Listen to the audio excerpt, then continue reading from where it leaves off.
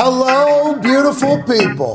It is Feel Good Friday, March 18th, 2022, and this sports show begins right now. Yeah. Hope you all had an incredible St. Patrick's Day and day one of March Madness. Upsets were aplenty. The madness has already begun. It's a glorious time to be alive. We're live 11 to 2 today as I head to Charlotte, North Kakalaka for Smack Dad tonight. I can't wait for it. All the boys are here. The Talks Table at Ty Schmidt, at Boston Connor. One half of the Hammer, Don Cowboys. Tone Diggs is here. Tone, how you doing in your March Madness bets? I was 5-3 yesterday. Hey, not easy to predict what the hell's going to go on. At Bubba Gumpino in the back, what the other half of the Hammer, Don Cowboys. How'd you do? I stink right now, Pat. Okay. Good to know. Okay, you'll turn it around.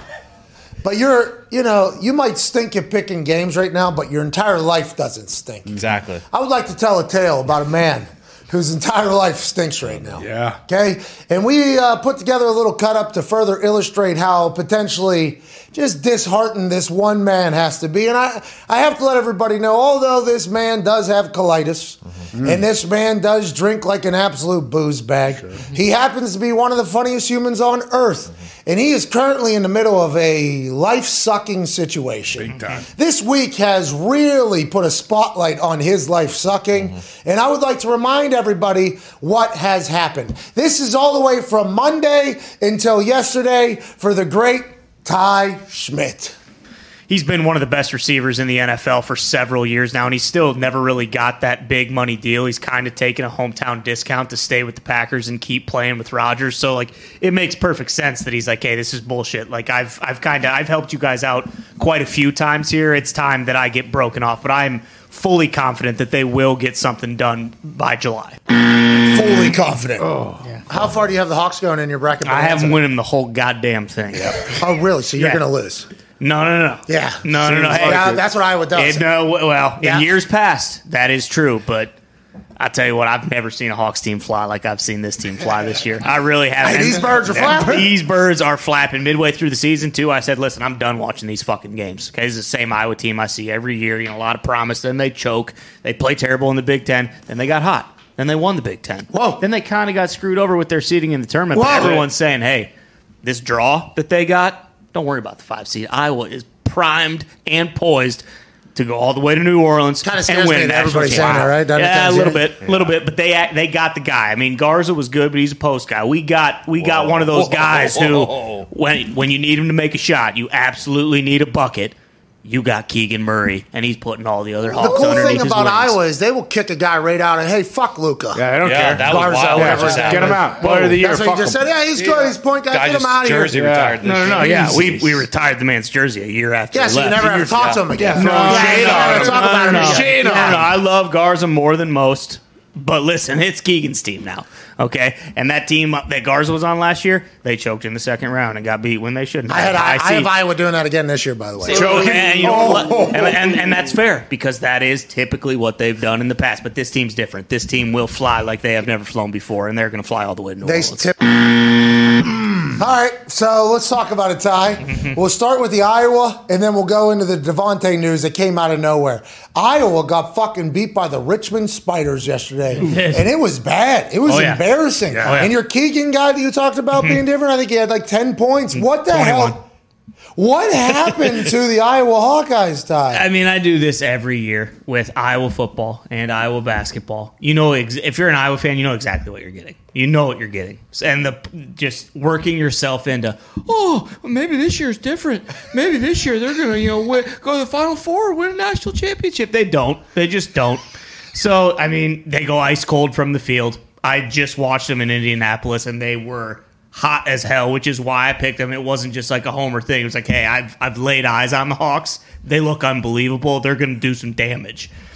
They choke. They get beat. What are you going to do? That one's, it's okay, because then Kentucky gets beat later that night, so it's a little bit easier to swallow. Yeah, the shadow. You're in the shadow of the Kentucky downfall. Exactly, and I told Connor that right after the game yesterday. I said, need a higher seed to lose to take a little bit of the heat off the Hawks, because otherwise it would have been bad. But it's like, whatever. I'll tell you what, then the Davante Adams thing happens. Oh, My God. what a two-piece to this Ty so Schmidt fucking morale that right was there. a real kick to the testicles last night when I saw that. I was feeling kind of good from the St. Patrick's Day. Yeah, Iowa lost, but we still got March Madness. There's still a bunch of games to watch. I just started pounding whiskey after that. Yeah, exactly. And it just it was almost like you're going to a funeral because I really didn't think there was any way that he was not going to be a Packer this year. And then you look at it and it's like, well, they got the 22nd, they got a late first round pick and a second round pick for him. It just, you know what? It hurts. It hurts pretty bad. And, I should have known this was going to happen because a lot of good things were happening. Rodgers resigns. Hey, Davante's coming back. Iowa wins the Big Ten tournament. Yeah, exactly. It's, the basement flooded. But outside of that, that could have been a precursor. But I was just, all these good things are happening. Things are kind of lining up. We're going to have a baseball's back. Here you go. Oh, Iowa wins the Big Ten? Iowa wins the Big Ten. And then, boom, it's just like kind of the world just saying, hey, you shut your mouth and you fucking sit your ass down, okay? Yeah. You've had a good couple weeks here. Now you need to kind of wallow in your sorrows. Well, life has a funny way of doing that. Yeah. It's a humbling thing. They say. It really does. We'll be joined by Tom Telesco in about 17 minutes or so, the general manager for the Chargers. They've been making a lot of moves. J.C. Jackson, Khalil Mack, they re-signed Mike Williams. He's doing it over there. The Chargers are ready to make a run. And with the big news last night I can't wait to chat with him, by the way. The Chargers faithful was very, very active on the Twitter, too. So anything that Tom Telesco says, we'll go. And we're very thankful for his time. He was the guy that got me into the NFL. If you do recall, he told Bill Polian to draft me, basically, and they did. So shout out to TT. Shout out. Love what he's doing with the Chargers. Yeah. But in that division, everybody's making moves. Yes. A lot of them. Denver Broncos say, hey, listen, we're going to go get fucking Russell Wilson to be our quarterback. We got a new head coach in Nathaniel Hackett. We're going to pluck him out of Green Bay, too. Yeah. See you later. You're coming in here. How you doing? Keep it moving. We're going to get Russell Wilson. The Chargers are like, all right, we need Khalil Mack. Give us J.C. Jackson, and we're keeping Mike Williams around. Brandon Staley from the Bruce and Linda Staley coaching tree gets another year. Justin Herbert hopefully gets a little bit older. They'll be able to go on a run. In the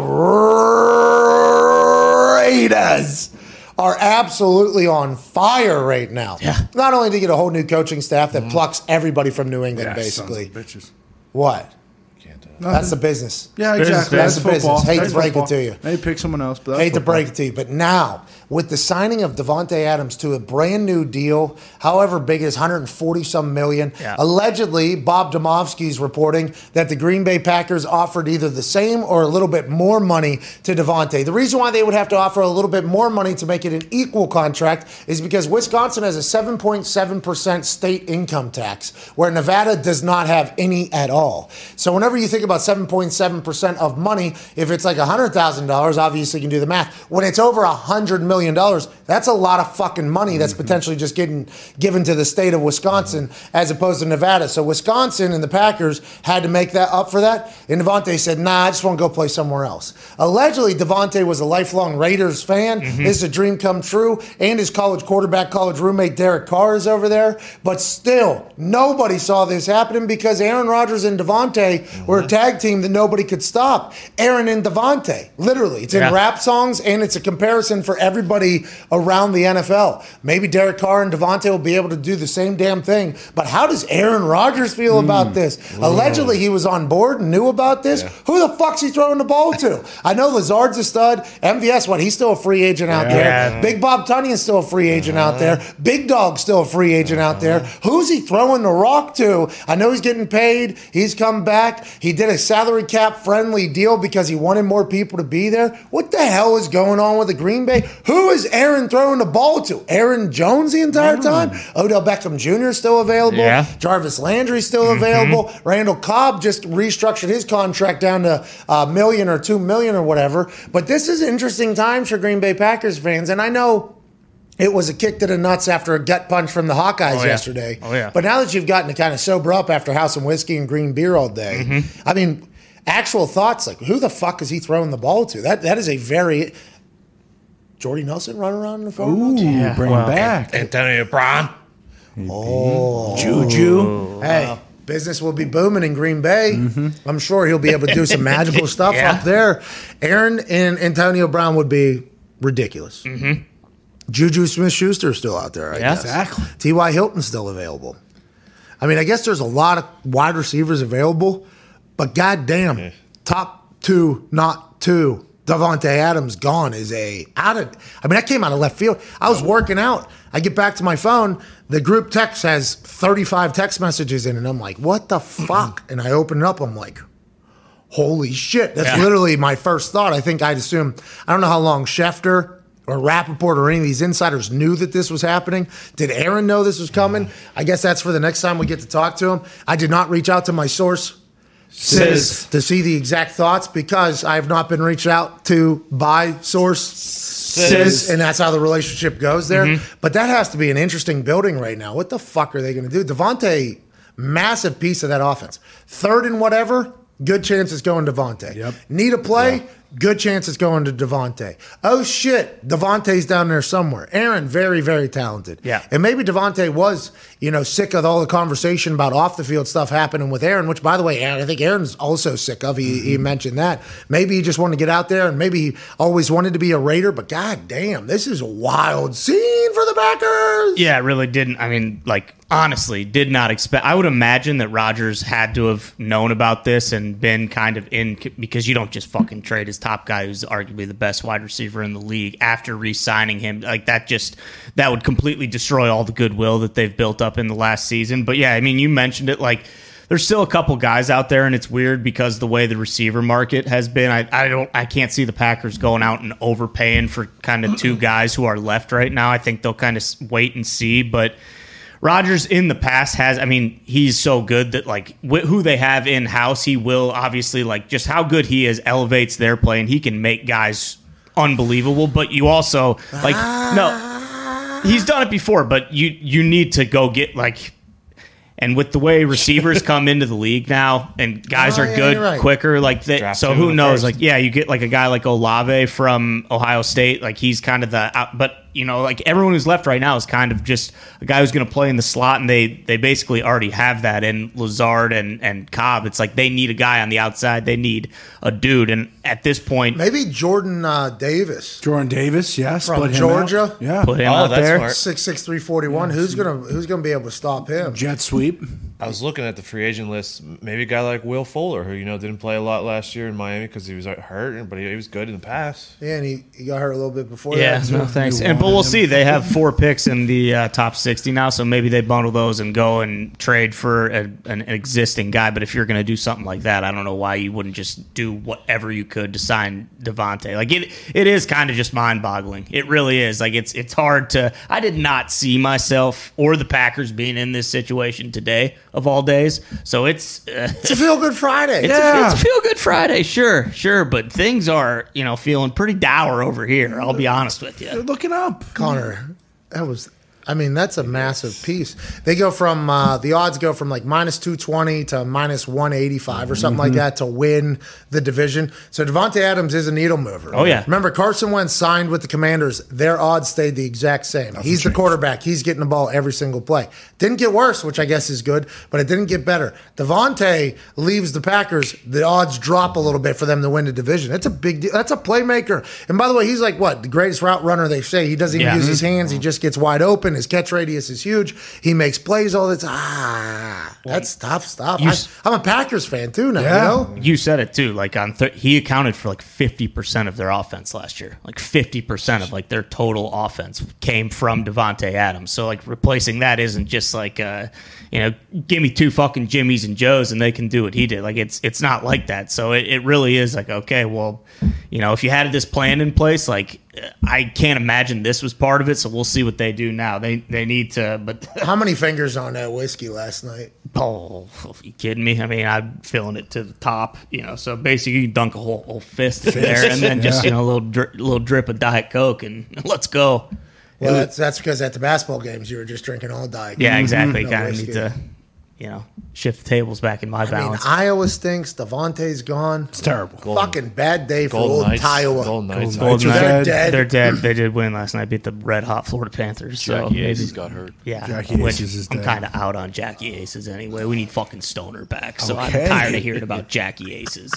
I see you got that Peachtree hat on. Yeah, maybe we'll get some Deshaun news today. Hey, all right. Feel good Friday. Everybody immediately said, well, the Colts should go try to get Aaron Rodgers because there's no way Aaron Rodgers is going to be happy. Sure. And even though he signed a 5-year, $186 million deal, we could pay for that all this year if we wanted to. Yeah, that's right. That ain't no problem here for the Something Indianapolis about- Colts. But I'm not sure because then the report said that Aaron was on board the entire time. Yeah. This is right whenever they fired a couple wide receivers up there in New England, Tom got pissed, right? Oh, yeah. That was like one of the things that kind of separated it all. Now, Davante allegedly decided that he wanted to go somewhere else. That's the reports. We don't know until we hear from Davante or hear from anybody else. This is just all hearsay and reporting, and the journalists got to do their job. Sure. Bob Domofsky typing with an iPhone, by the way, word to weir. It pisses me off too, Bob. It was in the middle of your tweet that is pretty large in there. But that is something you would think that could potentially piss off a quarterback. Like, hey, how do we lose this guy? He said he doesn't want to live in Green Bay for 6 months. He wants to go to Vegas.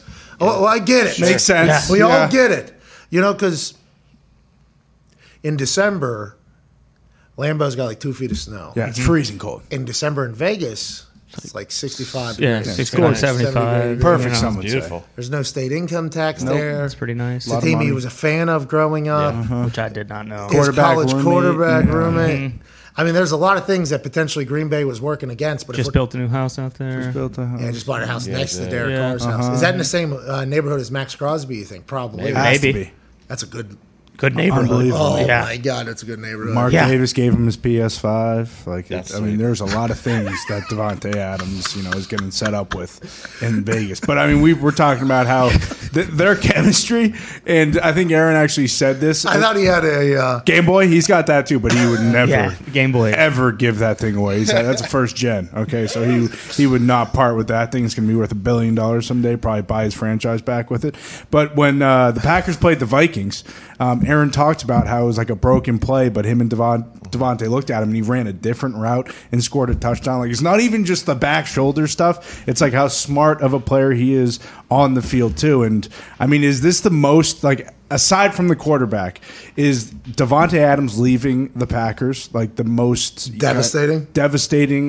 important position to lose? Like, I think so.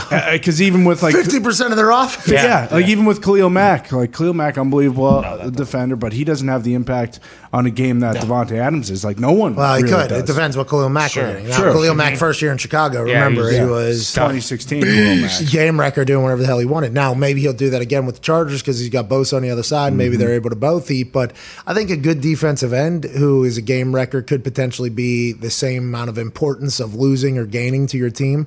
But Davante Adams with the Green Bay Packers, remember the defense for the Green Bay Packers, opportunistic, much better than they have been in the past. Yeah, for sure. But with that being said, the offense had to score basically every single possession.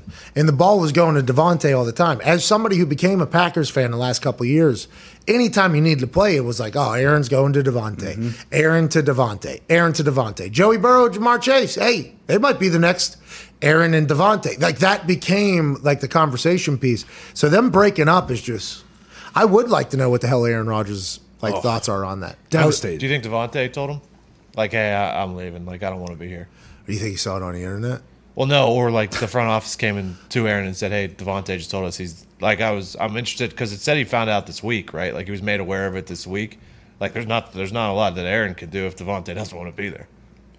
Yeah, except for say, well, if Davante's not here, I'm not here either. Trade me the Colts. Yeah, that would be awesome. You can afford the whole contract. How'd you do, Ty? I mean, at this point, if that happened, I'd just go walk out in front of a city bus. I really would. After They're bad drivers around here. They are. Well, Colts I don't know if they'd hit you.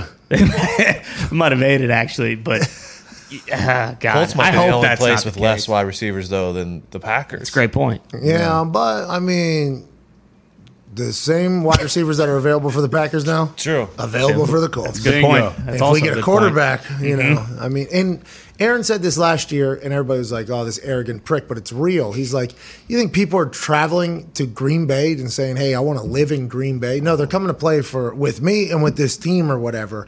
Aaron can still, recruit hopefully some of these free agents that might be a little bit more difficult for the Colts to recruit because we don't have a quarterback or Indianapolis isn't necessarily a desirable hotspot yet. Yet. Yeah. City is growing like a weed. Yeah. Yeah, making all really good decisions too financially. Weeds are cool. Cleaned up all the poop. Poop's clean. Bums are damn near gone. Took all the the wood off the windows that were on there for like 9-10 months. Long time. In the middle of downtown Indianapolis. We literally look like a movie town. Yeah. Like The Purge. The town looked like The Purge. Downtown Indianapolis looked like The Purge for 8, 9, 10 Long time. months. I mean, it looked like it was out of a movie scene. Yeah. Zombies walking around, pooping their pants, dropping them off in the middle of the town. Then buildings that used to be beautiful. Oh, yeah. Well, obviously, they got ransacked and lit on fire and burned during the riots and everything. We're not going to fix those, though. No. Oh, let those eat. And then a great graffiti artist got a hold of some of them. Terrible graffiti artists got a hold of some other ones. Right. It's like those will stick around. Like, hey, Banksy, stick around, do whatever you got to do. But this old slapdick with a spray paint can, need him not to ever touch any of the wood that's downtown. Can't have it. Hey, get your fucking ass on a railroad track, all right? There's levels to this graffitiing, okay? We don't need you downtown Indianapolis. Do it the old-fashioned way. Go get underneath a bridge where nobody sees it. That's right. We don't need you on this wood downtown Indianapolis. But with all that being said, it's all cleaned up. It's all cleaned up. Lucas Oil's gorgeous. Back. We're hosting New events. Top Golf thing being built downtown. It's not Top Golf. It's Back 9 or something like that, which is a Top Golf knockoff, but I don't care. It's going to be awesome, I think, right down here. We got fucking March Madness happening downtown. Conventions. The Combine was back. Conventions are back. The city's all the way back. Come on and play in Indianapolis if you happen to be a quarterback that's pretty good. Be awesome. That'd be great. You crush. Still bottom 10, though. What's that? Still bottom 10 Bottom 10 what? of cities to choose out of all the other ones, I think. Whoa. Whoa. Z. What? See, this guy.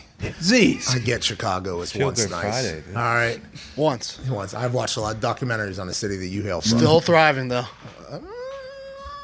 I know there's a big dick contest going on up there. Oh, yeah. All right. I don't know how it's all going down. I don't know who's got the biggest dick up there, but I've heard it's been a big dick contest for quite some time. Chicago's gorgeous. Beautiful. Okay, it's a beautiful city, as is Indianapolis. We really make it your home. But Sure. if you're not good at football, they will let you know about it. Oh, yeah. Because good football has been around here for a long time. Let's talk a little bit about football. And let's talk about the NFL having all the control in every situation. And this is something that everybody needs to understand, that although we played football as kids in the backyard, in the street, maybe high school pickup, whatever, and it was just love of the game. And fans, love of the game. The NFL is a business, 1,000%. So whenever we talked about the Baker Mayfield situation, whenever Baker Mayfield said, I won't be traded, and they said, we don't give a fuck.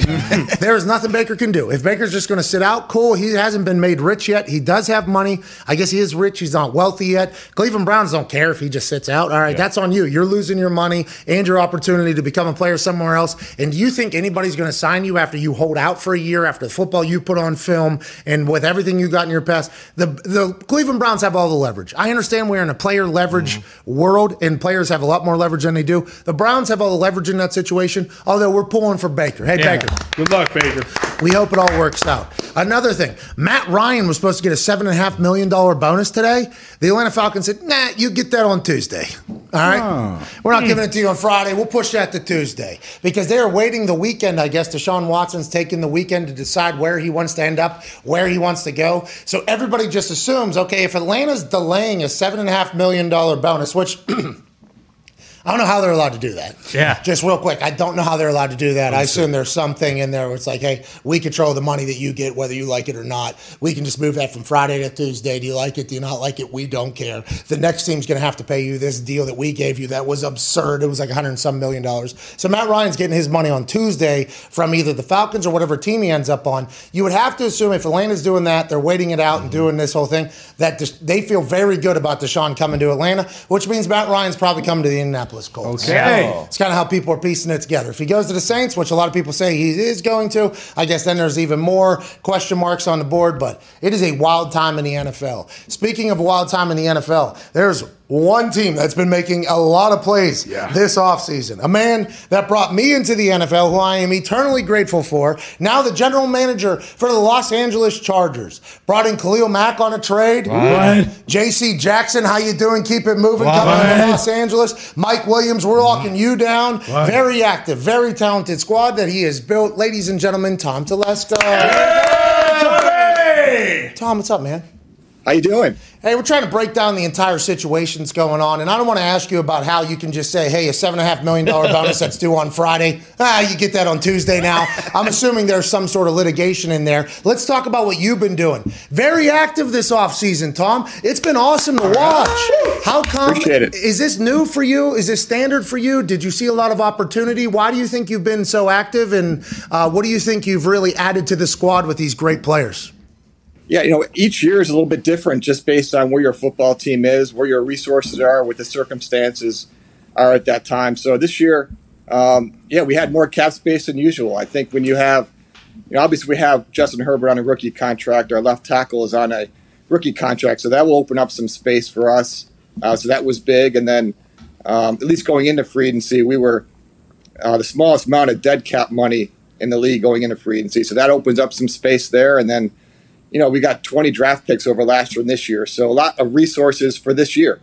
And want to make sure we use that. So that enabled us to go after a Khalil Mack that we think is going to be a great fit, to sign a J.C. Jackson, make some other moves, try and get this team going. Hey, not normal for you. By the way, congrats on all this. Yeah. Because the lack of dead cap space is because of the deals that you've put together. And the amount of draft picks that you have is because of the decisions that you and your team have made over the years. So you've put yourself into a great spot here. With the salary cap climbing, is this something you you see yourself continuing to do, or is it just as need? Like J.C. Jackson was going to be top dollar, but he was linked to you guys early. Like, hey, the Chargers are getting J.C. Jackson. And for me, because you come from the Napoleon tree, because of how you've operated, like that doesn't sound like something Tom Telesco would do. So you love JC on the film, and we're like, hey, this is a guy who puts us over the hump if we get him in our secondary. Yeah, as we build the team, we want to draft well. We'd like to re-sign our own players where we can, but you can't just do it that way. We have to supplement that with free agency. But it kind of depends on where you are with your football team. We had a lot of space this year, so we're able to use that. We'll see where we are next year. But with J.C. Jackson, he really fits the style that we need in the secondary right now. And then obviously last year when Brandon Staley came in, the new staff came in, it's hard to transition everything on 1 year on both sides of the ball. Last year we hit the offense pretty hard. This year we're trying to transition the defense a little bit. JC has those man cover skills that we really need out of corner. He's got tremendous ball skills. He turns the ball over consistently, which is big.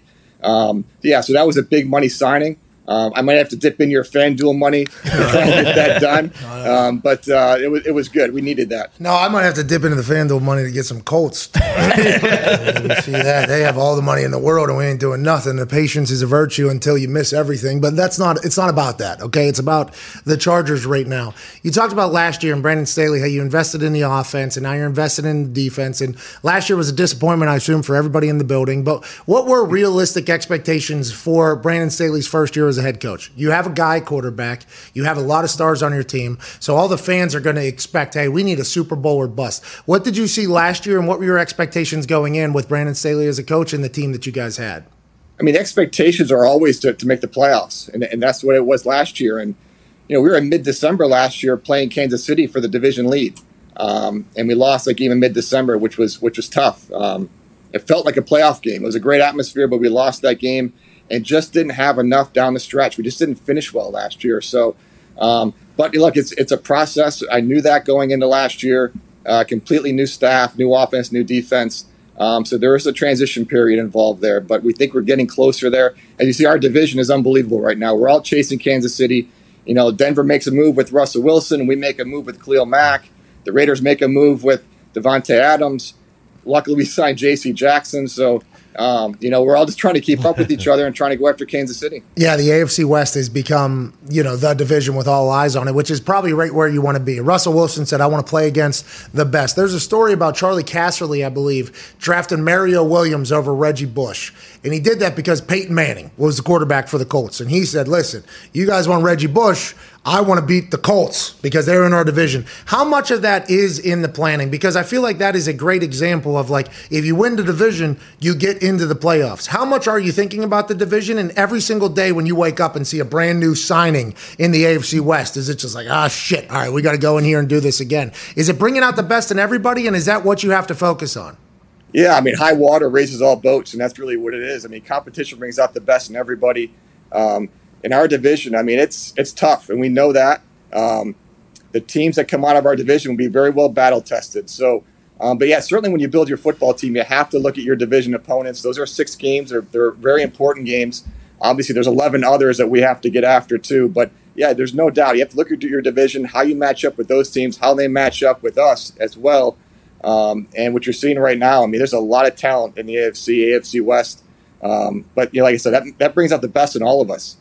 Hey, how bad did you hate Brandon Staley just hating kickers all year? You know what I mean? How bad did you? No, we got a chance to chat with him, obviously, and he was great. He's always been great on our show, and I assume he's great on the day-to-day. I don't know him as well as you or anybody in that building, but him saying, like, yeah, once we got Dustin Hopkins, though, I mean, we started kicking a little bit. He's a big, like, hey, my guys are better than your guys. And those 4th down plays where Herbert seemed to come alive. I mean, he was like 5 for 6 or something like that in 4th downs and big-time plays. How did you know that's the style of coach he was going to be? And how many did you have to have conversations during the year like, hey, are we doing this all year? Like, how was that? Because he was changing the game. I mean, that was change. It was the topic of discussion everywhere. What were your thoughts on his aggressiveness and his aggressive style? Yeah, I mean, number one, I trust him. When he goes into these games, he has a model put together of how he wants to attack that game. Dustin Hopkins did a great job for us. He came in, stabilized that kicking position, kicked very well for us. We were lucky enough to re-sign him. But, a little bit of that mentality is when you go for it on 4th down in the scoring zone, it's not so much that we could have 3. It's more with the mentality of, if we go for it here, if we kick a field goal, we're giving up potentially 4 points, with the quarterback we have and the offense we have. So it certainly wasn't a lack of confidence in Dustin. Dustin did a great job, but Brandon has a very aggressive mindset in the right situations. That's not reckless. These are well thought out. To try and put an extra 4 points on the board or get a closer field goal. So we're lucky to have Dustin, but the less we use him, the better. Hey, more for kickoffs and for field goals, right? Hey, and extra points. Yeah, hey, and extra points. Hey, listen, you're up in that booth though. In some of those calls, you're telling me that there isn't like, oh, you know what I mean? Like there wasn't, I would assume you're in your suit up there like, all right, I trust him. I like what we're doing. And if it works out, just like any fake, anytime you go for it, if it works out, you're a genius. If it doesn't, you're an idiot. So I assume there's, a multitude of both of those things. But just the thought of you sitting in the booth in the suit, just being like, oh, again, we're doing this? Like, that is. I don't wear ties anymore, Pat. I can't handle that. So no, but it's all probability based. Even if it's an 80%, success rate, obviously 20% of the time it's not going to work. But it shows that his confidence in the defense to get the ball back. But it's an aggressive mindset. We're okay with that. It's kind of our identity. It's good to have an identity, and that's ours right now. Yeah, it's an explosive and electrifying style of play, and I think Brandon Staley even talked about that. Like, hey, when you watch us play, like it's a you know what you're going to get. Yeah, it's a fun style of football. Like, you're going to enjoy it. And that pivots into the conversation about Los Angeles as a whole. And Brandon Staley talked about, hey, we're just trying to win for our team. And everybody knows in the end, if you win, the fans will come. Every team has bandwagon fans, okay? Bandwagon fans show up whenever your team's having success. And when your team stinks, they find different avenues to utilize their money and their emotions. You can't blame them for that. In Los Angeles, with the Rams winning the Super Bowl in L.A., now you guys making all these plays. Is that something you have to think about in the back of your mind about building a brand out there in LA and making this team better and having to win, or is it just the AFC West is good and you just have to worry about yourselves? No, it certainly enters the conversation. I mean, 1A is to win. We all know that. But 1B is we want to entertain. We want to play a fun brand of football. We don't want to play these 13-10 games where you grind it out, you run the ball, and you play good defense, even though Brandon's a defensive coach. But we want to play an exciting brand of football. We want to have some stars out there. We want to have fun with this, and that's part of it. It's part of being in Los Angeles with the fan base. We're building this really fan by fan at this point. We saw huge gains this past year at the stadium. Our season ticket renewals are doing outstanding. So hey, that's I think what people like about. what they see. Yeah. But we want to have fun. I think our players enjoy that. Our players are engaged with that sort of philosophy and that sort of aggressive mindset and have that identity. And that's what we're after. What did you see from Justin Herbert this last year that makes you excited for another year with him being comfortable, confident? He doesn't seem to be rattled ever. Like, it seems like he is just the same guy, and he has that fight. What do you expect from him next year, and what did you see from him this past season, maybe that we couldn't see on the field? Yeah, I think the biggest thing this year was his preparation skills during the week. I think his first year as a rookie, you're just trying to survive. But he really learned this second year how much work goes into in the building, watching film, being in the quarterback room with Easton Stick and Chase Daniel, working with his coaches, the work he puts in on the field. So it's just growing up as a quarterback. He's still really young. I was just talking to him yesterday, and I mean, he's 2 years in the NFL. So he's still learning the game and learning what teams are trying to do to counter him. But he just did tremendous last year. Like you said, I mean, his mentality is the same in the first quarter on 1st and 10 than it is on 4th and 18 in the fourth quarter on a game we have to win to get in the playoffs. It's the same mindset. It's the same level-headedness, which is great to have in a leader. He doesn't panic in the huddle, doesn't panic in the pocket. You know, those qualities are hard to find. Tom, do you have to think about his contract whenever you're doing stuff? Because that's, I mean, I don't. Like I said, I need that FanDuel money. Yeah. I don't know if the FanDuel, our next deal maybe, but I don't know if this deal is, it's a lot, but for the quarterbacks and where the salary cap is headed with these platforms that are getting involved, Amazon's in, Apple's going to come, let's assume Google's going to come, and the money is just like fake. It is. And with the way the salary cap is now, with how you can kick things down the road, do you have to think about all that? Do you have to adjust to all these while you're signing people now? Because Herbert's going to command a lot of money because he is one of one that guy. Yes, absolutely. You have to, that's part of my job is building in 2023, 24, 25, kind of projecting where the salary cap may go and knowing we've got Justin Herbert coming up. We have Derwin James coming up. So we have to have space to re-sign. You know, these core football players are going to be here a long time. So, yeah, that always enters into every decision we make, signing right now, a free agent, even draft as far as projecting out. We have to have that in mind with Justin Herbert, Derwin James, and some others as well. So when you see like Christian Kirk make the money that he's making and you see like Davante just signed a deal. Now, Davante but Keenan's a fucking guy. Whenever you see some of these deals that are getting made around the league, do you send text messages like, what the hell are you guys doing? Is that something? Because then automatically the rest of the market gets set too, right? And you guys kind of have to fall in line. Do you have conversations with others around the league, or is it just something you have to monitor?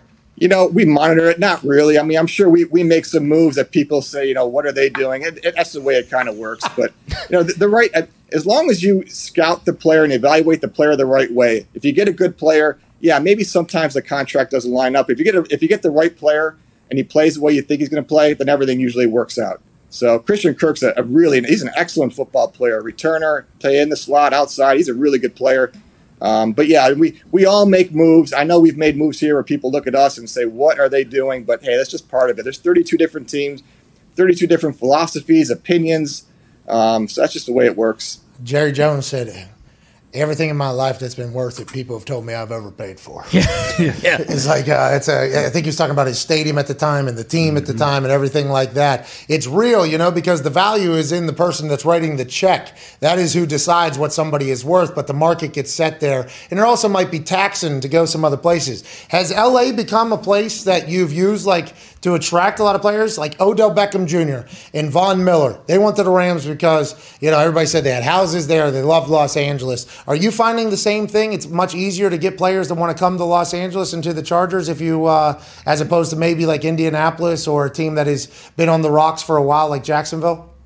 You know, I don't know if it's the location, but I think part of it's just the players that we have. I think having Justin Herbert helps a lot. I think having Derwin James, Joey Bosa, Khalil Mack, and I think players, they want to go where they have a chance to win and contend and you know, win a Super Bowl. So I think, obviously, I think the location here helps, but I really do think it's more about the players we have right now and the head coach that we have and, you know, the mentality and aggressiveness and identity that we have. I think it's probably a little bit more. But, you know, when you have Derwin James here and Bosa and Mack, you know, some defensive guys, hey, I want to play with this group of guys. You know, I can make money anywhere. The money's going to be relatively the same in a lot of places, but I want to play with this group of players. So that's what I've kind of seen certainly this year.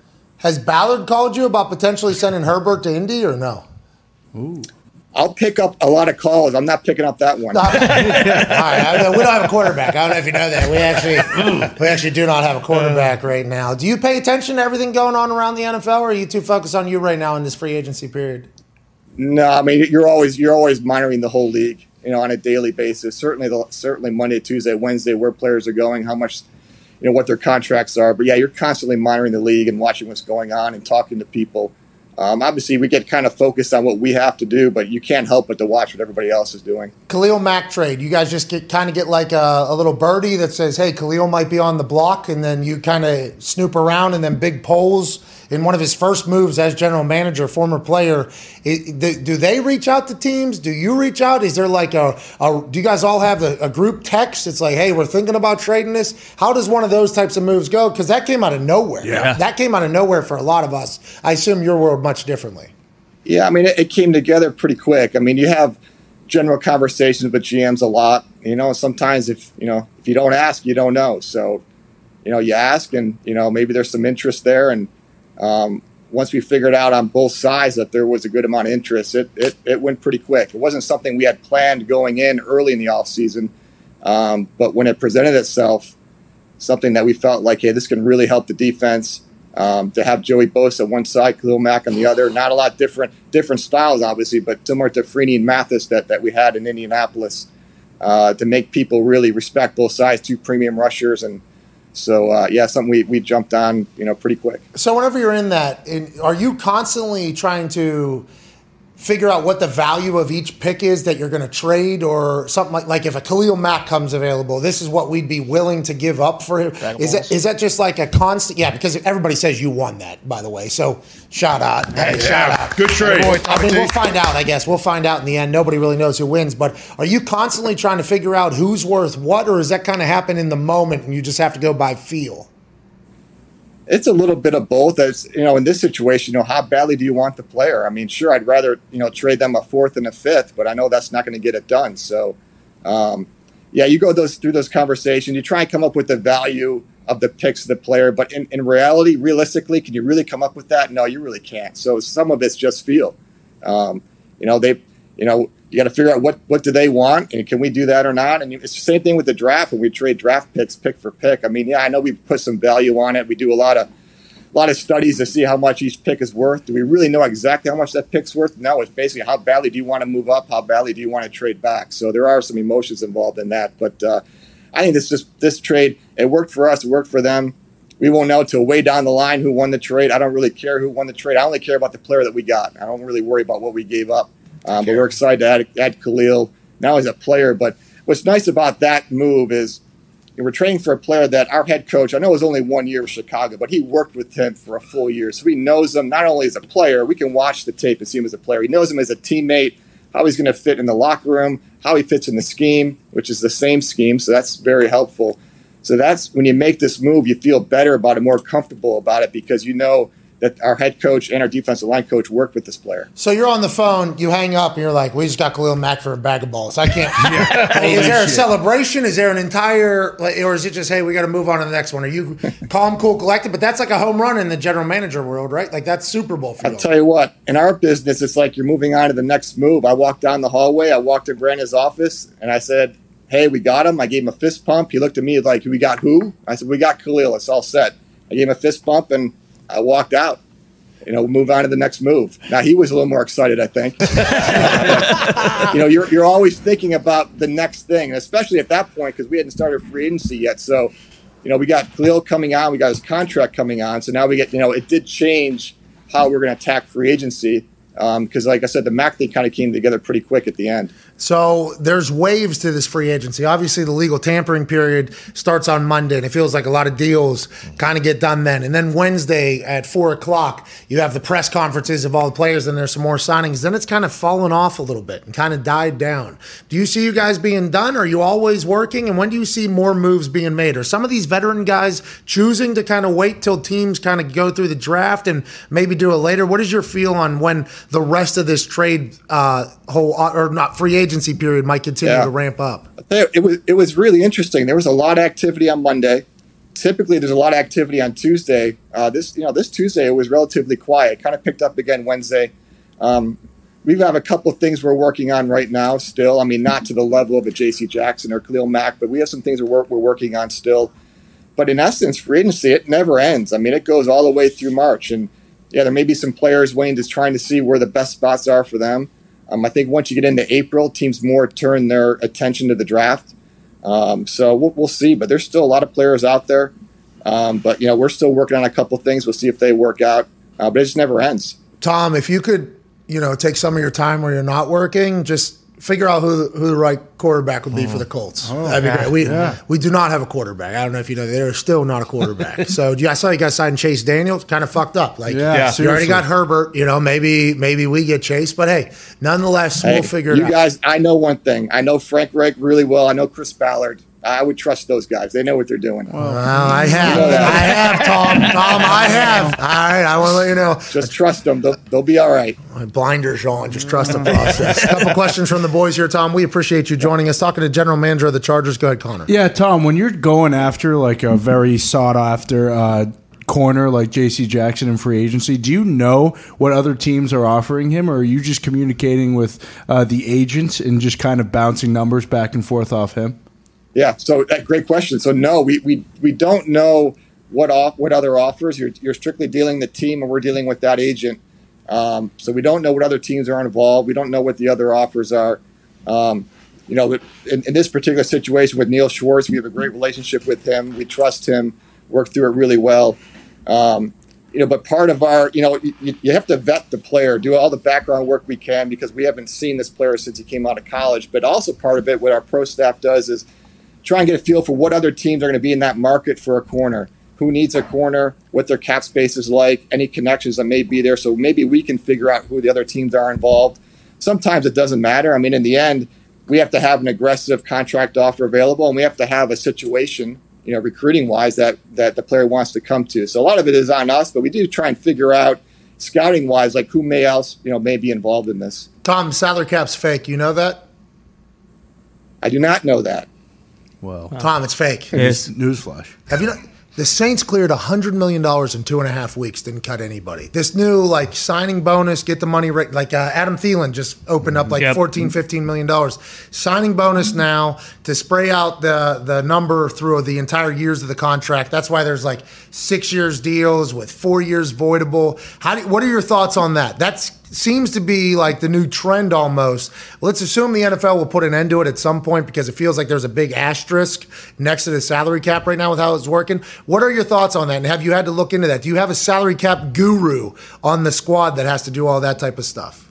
Yes, we do. We have a couple gurus. We have Ed McGuire, does a tremendous job. We have Katie Sylvan, who we just hired, does a great job. Michael Spanos works. We've got a 3-person crew that handles this. But I guess my view on the cap's a little different than yours. I mean, it's a hard cap. There's no trends. I mean, teams have been restructuring contracts since I came in the league in 1995. So that's nothing new. I mean, yeah, you can clear space for this year. It's going to catch up to you at some point, whether it's 22, 23, 24. You have to pay it at some point. It's kind of like having a credit card. You may not have to pay it off all at once. You may be able to pay off a little bit now. Eventually, you'll have to pay it. So the restructuring of contracts, making space this year, I mean, that's just normal, common business that we've been doing for years. Okay, well, it feels like it's all one big fugazi. Yep. What some of these teams are doing, because we're watching the salary cap each year because the Colts have the most. So obviously I'm looking at that, and then we have the worst. The Saints were $71 million over the projected cap, and then now they're $31 million under. It's without cutting anybody. I don't know how that works, but I guess it's a new world with the signing bonus. You're just saying restructuring has been happening for a long time. Yeah, it seems like people ask more about it now than ever. Before it was just work that we did, but yeah, I mean you're essentially just pushing money forward. It will catch up at some point. And the Saints do a great job. Because they're competitive every year, really good roster, but. Yeah, part of being a really good organization is having salary cap people like we have here with Ed and Katie and Michael that can maneuver these contracts, make sure we're signing the right contracts on the way in with players. Big part of the process. I mean, it's a hard cap. I mean, it's not like basketball where it's a soft cap or baseball where they have luxury tax. So we do have to stay under it. We have to always plan for the future. It's more than just scouting the player on tape. So when you see Davante gets traded to the Raiders, is that something you knew he was potentially on the block, or were you blindsided by that as well as some other GMs probably didn't know Davante was available? That would have been awesome. Is that something you knew was available or knew potential, and did you snoop into it? I mean, I kind of knew, but I kind of knew we were kind of set at that spot, so there's not much I could do about it. But I kind of knew that was maybe a possibility. I was kind of hoping he may end up in a different division, but I also knew that the Raiders were. Probably a likely destination for him. So is there anything that happens that surprises you, or do you feel like you guys in the general manager roles around the NFL are pretty much dialed into almost everything? Because we see all the bullshit, baby. Like we hear reports of this, reports of this. Is there anything that surprises you guys? Oh yeah. No, there's moves that happen that catch you off guard. I mean, there's 32 teams, and there's talks that go on, and as you know, sometimes those talks get public, sometimes they get leaked by insiders, and sometimes they don't get out at all. So yeah, there's no doubt. There's things that pop that you had no idea that was coming. Kind of makes it exciting. I mean, it's an entertainment business too. So, but every now and then, just from talking with people, sometimes you know what's coming down the pipe every now and then. How do you feel about contracts being reported as the big fake contract, and then like the real contracts kind of fall in the? For instance, Von Miller, 6 years, $120 million. That's a 3-year, like $50-something million deal contract, but it's being reported as 6-year, 120. I think it's because of the salary cap move. Is that something you have to think about whenever you sign guys, or do you just not care about any of that? That's not really. I mean, the public numbers I don't really even look at. So we kind of wait till the contracts get in the system. Usually it takes a couple of days, and we'll look at it. Ed, we'll kind of break those numbers down for down the road to see what the real numbers are, see what the comps are. But the actual numbers that come out right after the signing really really don't pay attention to those. Tom, when you got into the NFL way back, you were in Buffalo with Bill? I don't remember. Were you in Buffalo? I was a summer intern in Buffalo when I was in college when Bill was there. So how many years ago? My first full-time job was the Carolina Panthers. How many years ago was that? 1995 was my first year with the Panthers, yeah. Okay, so 27 years you've been around the NFL and been in the NFL. Do you remember back in the day those contracts? This guy signs for 4 years, $450 million. 449 of that million is only available if he cures cancer. That used to be like the thing. I think it's because it made agents look better, it made the league look better and all that. We're still kind of in that, but it feels like we're getting to it a little bit more. I just remember in 1995, so the salary cap was relatively new. And Bill Polian would have a yellow legal pad and a pencil, and he'd write all the players' names out. He'd write out their contract numbers, which at that point, was base salary, signing bonus proration, maybe incentives. There wasn't a lot there. He'd write all out with a pencil, and then he'd give it to me, and I would just, on a really rudimentary spreadsheet, would kind of type in the numbers and just kind of keep it accurate for him. I have no idea if he ever used it when I give him back a sheet of paper with it all printed out. I have no clue, but it's come a long way since then, obviously. Now we've got 3 people that handle the cap.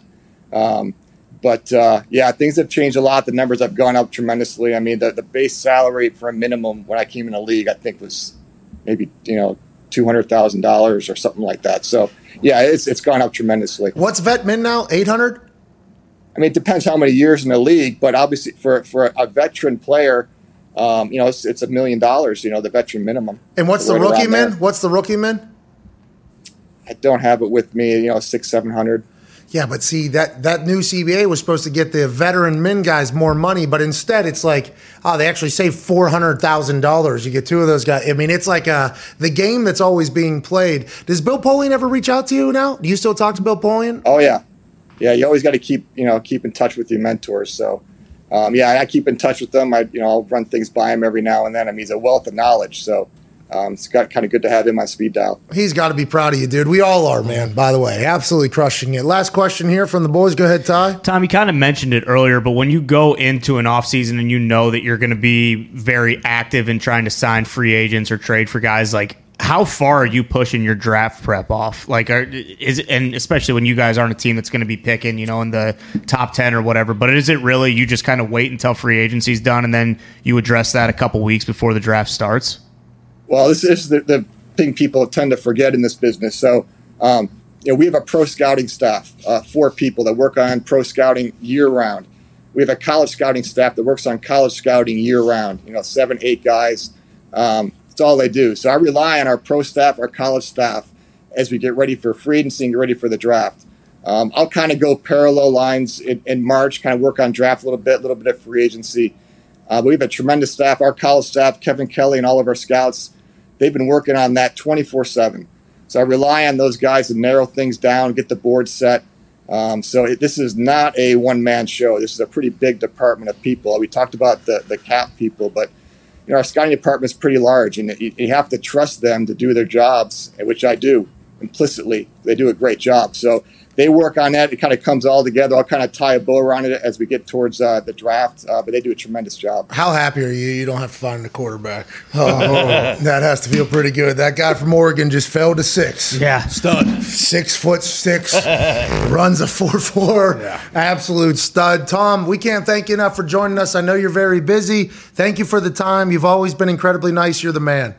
Appreciate it. Love coming on. Thanks for having me on, guys. Hey, no problem. Whenever we get out there, we can't wait to come see you. Let's go anytime. All right, cool. Because the Charger social media is so damn good. Like, yeah. you guys, prime to go. We appreciate you so much. Ladies and gentlemen. Bring the show out. Thanks. Oh.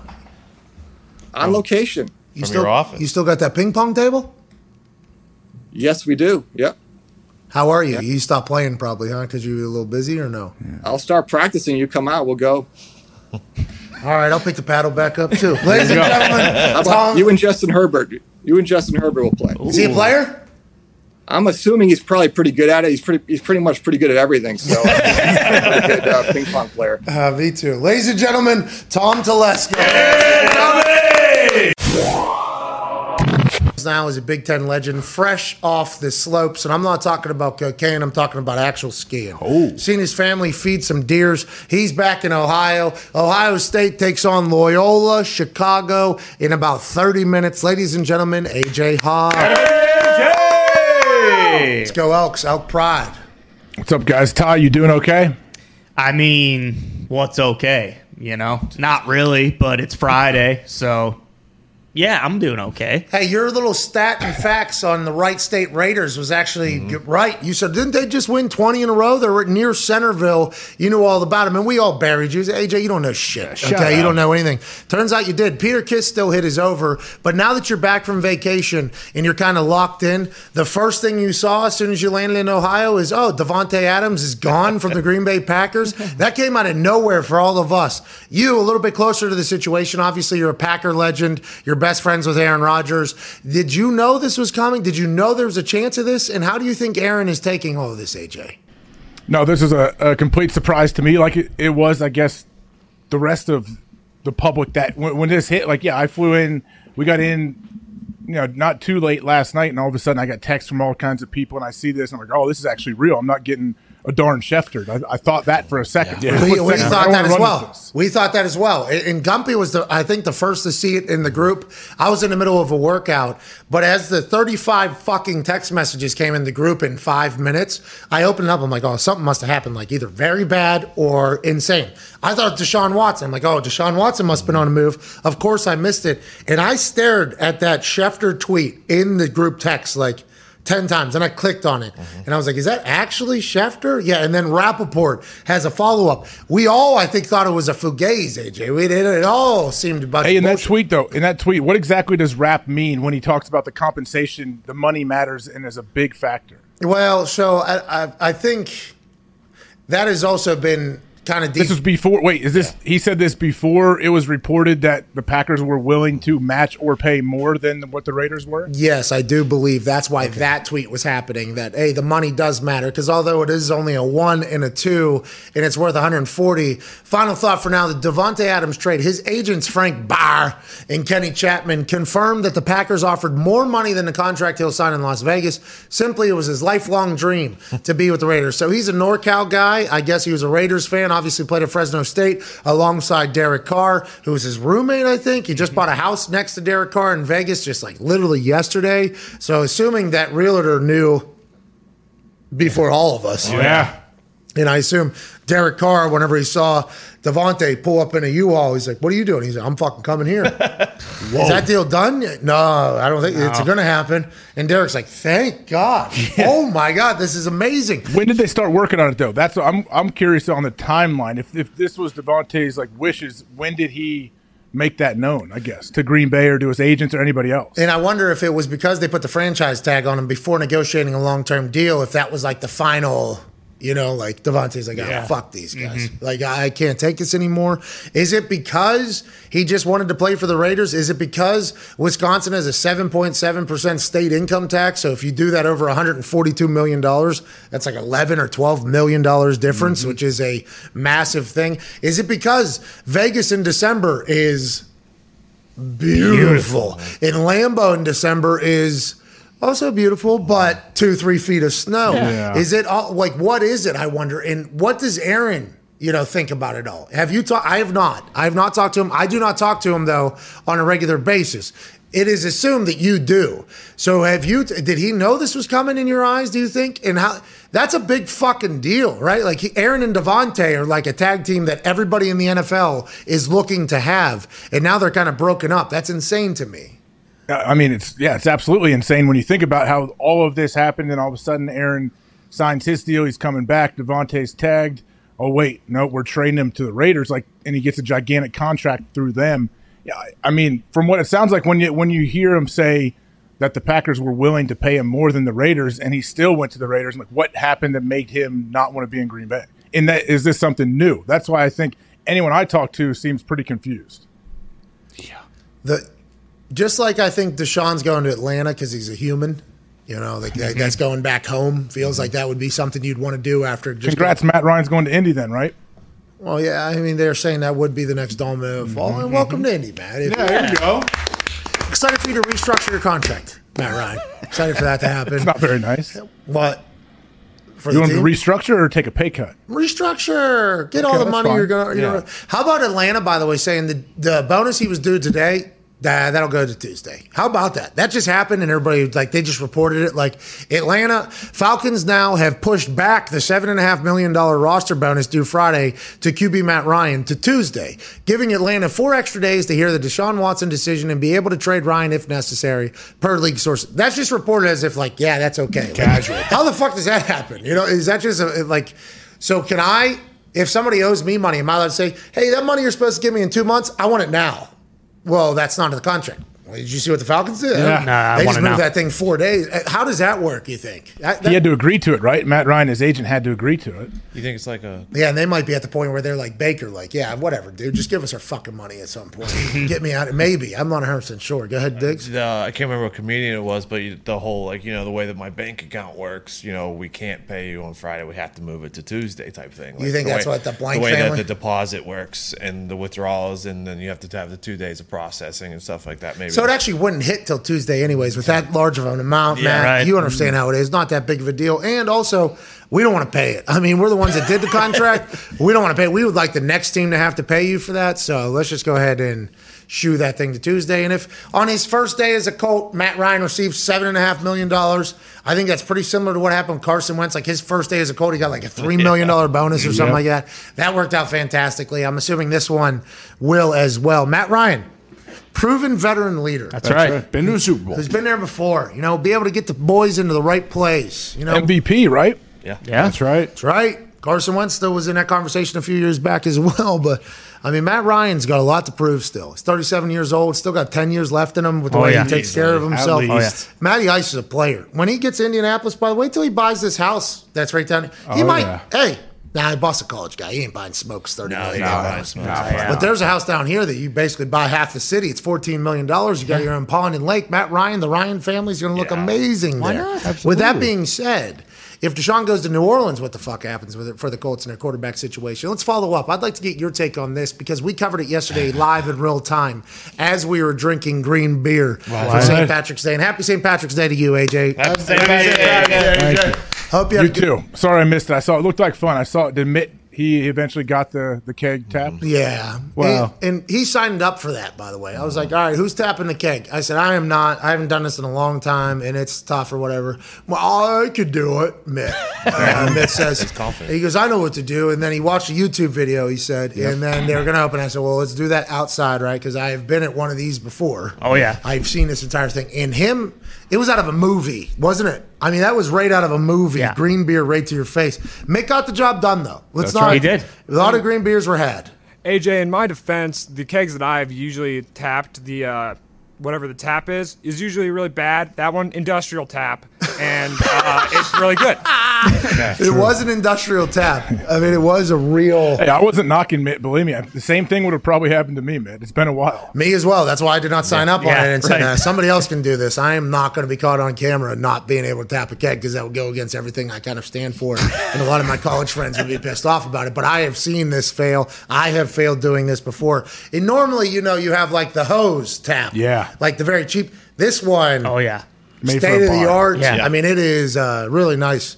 We got taken care of. It was very nice of them. But yeah, we got to figure it out. We had a bunch of green beer. We had a good day. Iowa Hawkeyes stink. Davante Adams on the move. It was a good St. Patrick's Day. Happy to hear you here.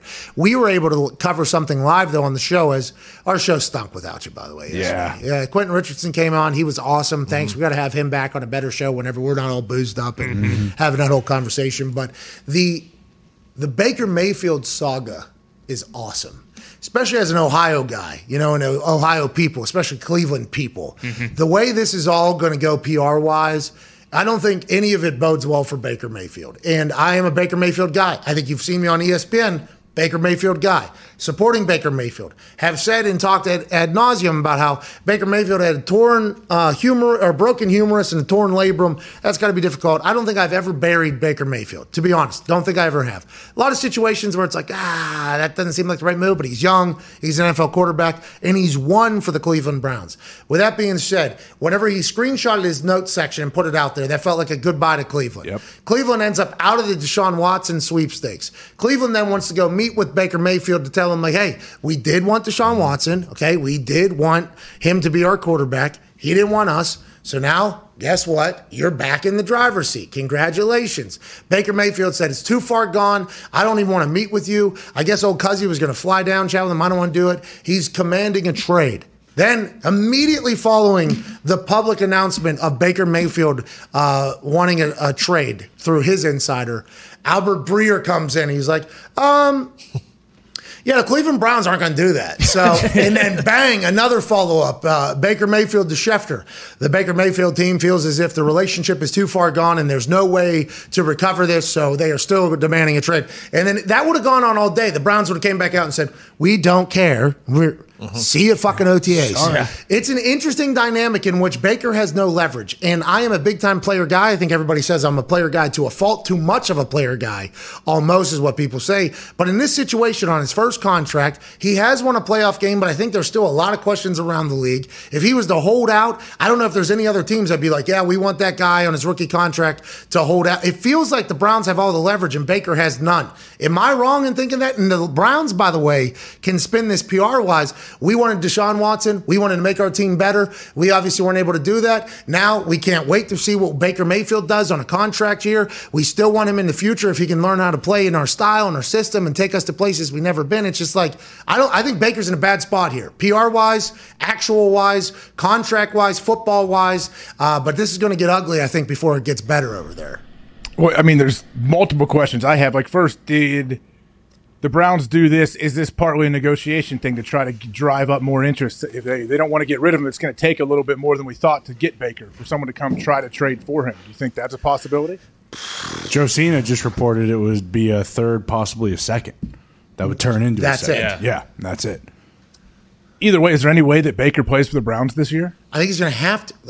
Unless Okay, I mean, if it's this bad now, I guess you can work. Anything is possible. You can get through anything. That's true. Like, what's your old boy, your old Pittsburgh guy, Mr. Rogers? If it's mentionable, it's manageable. I believe that was one of his things he used to say. Thank you. Wow. Okay. So maybe they can talk it out. I don't know. But it doesn't sound like Baker wants to be there. How do his teammates feel about it now? Do his teammates feel like he bailed on him or he's bailing on them? I doubt that's the case.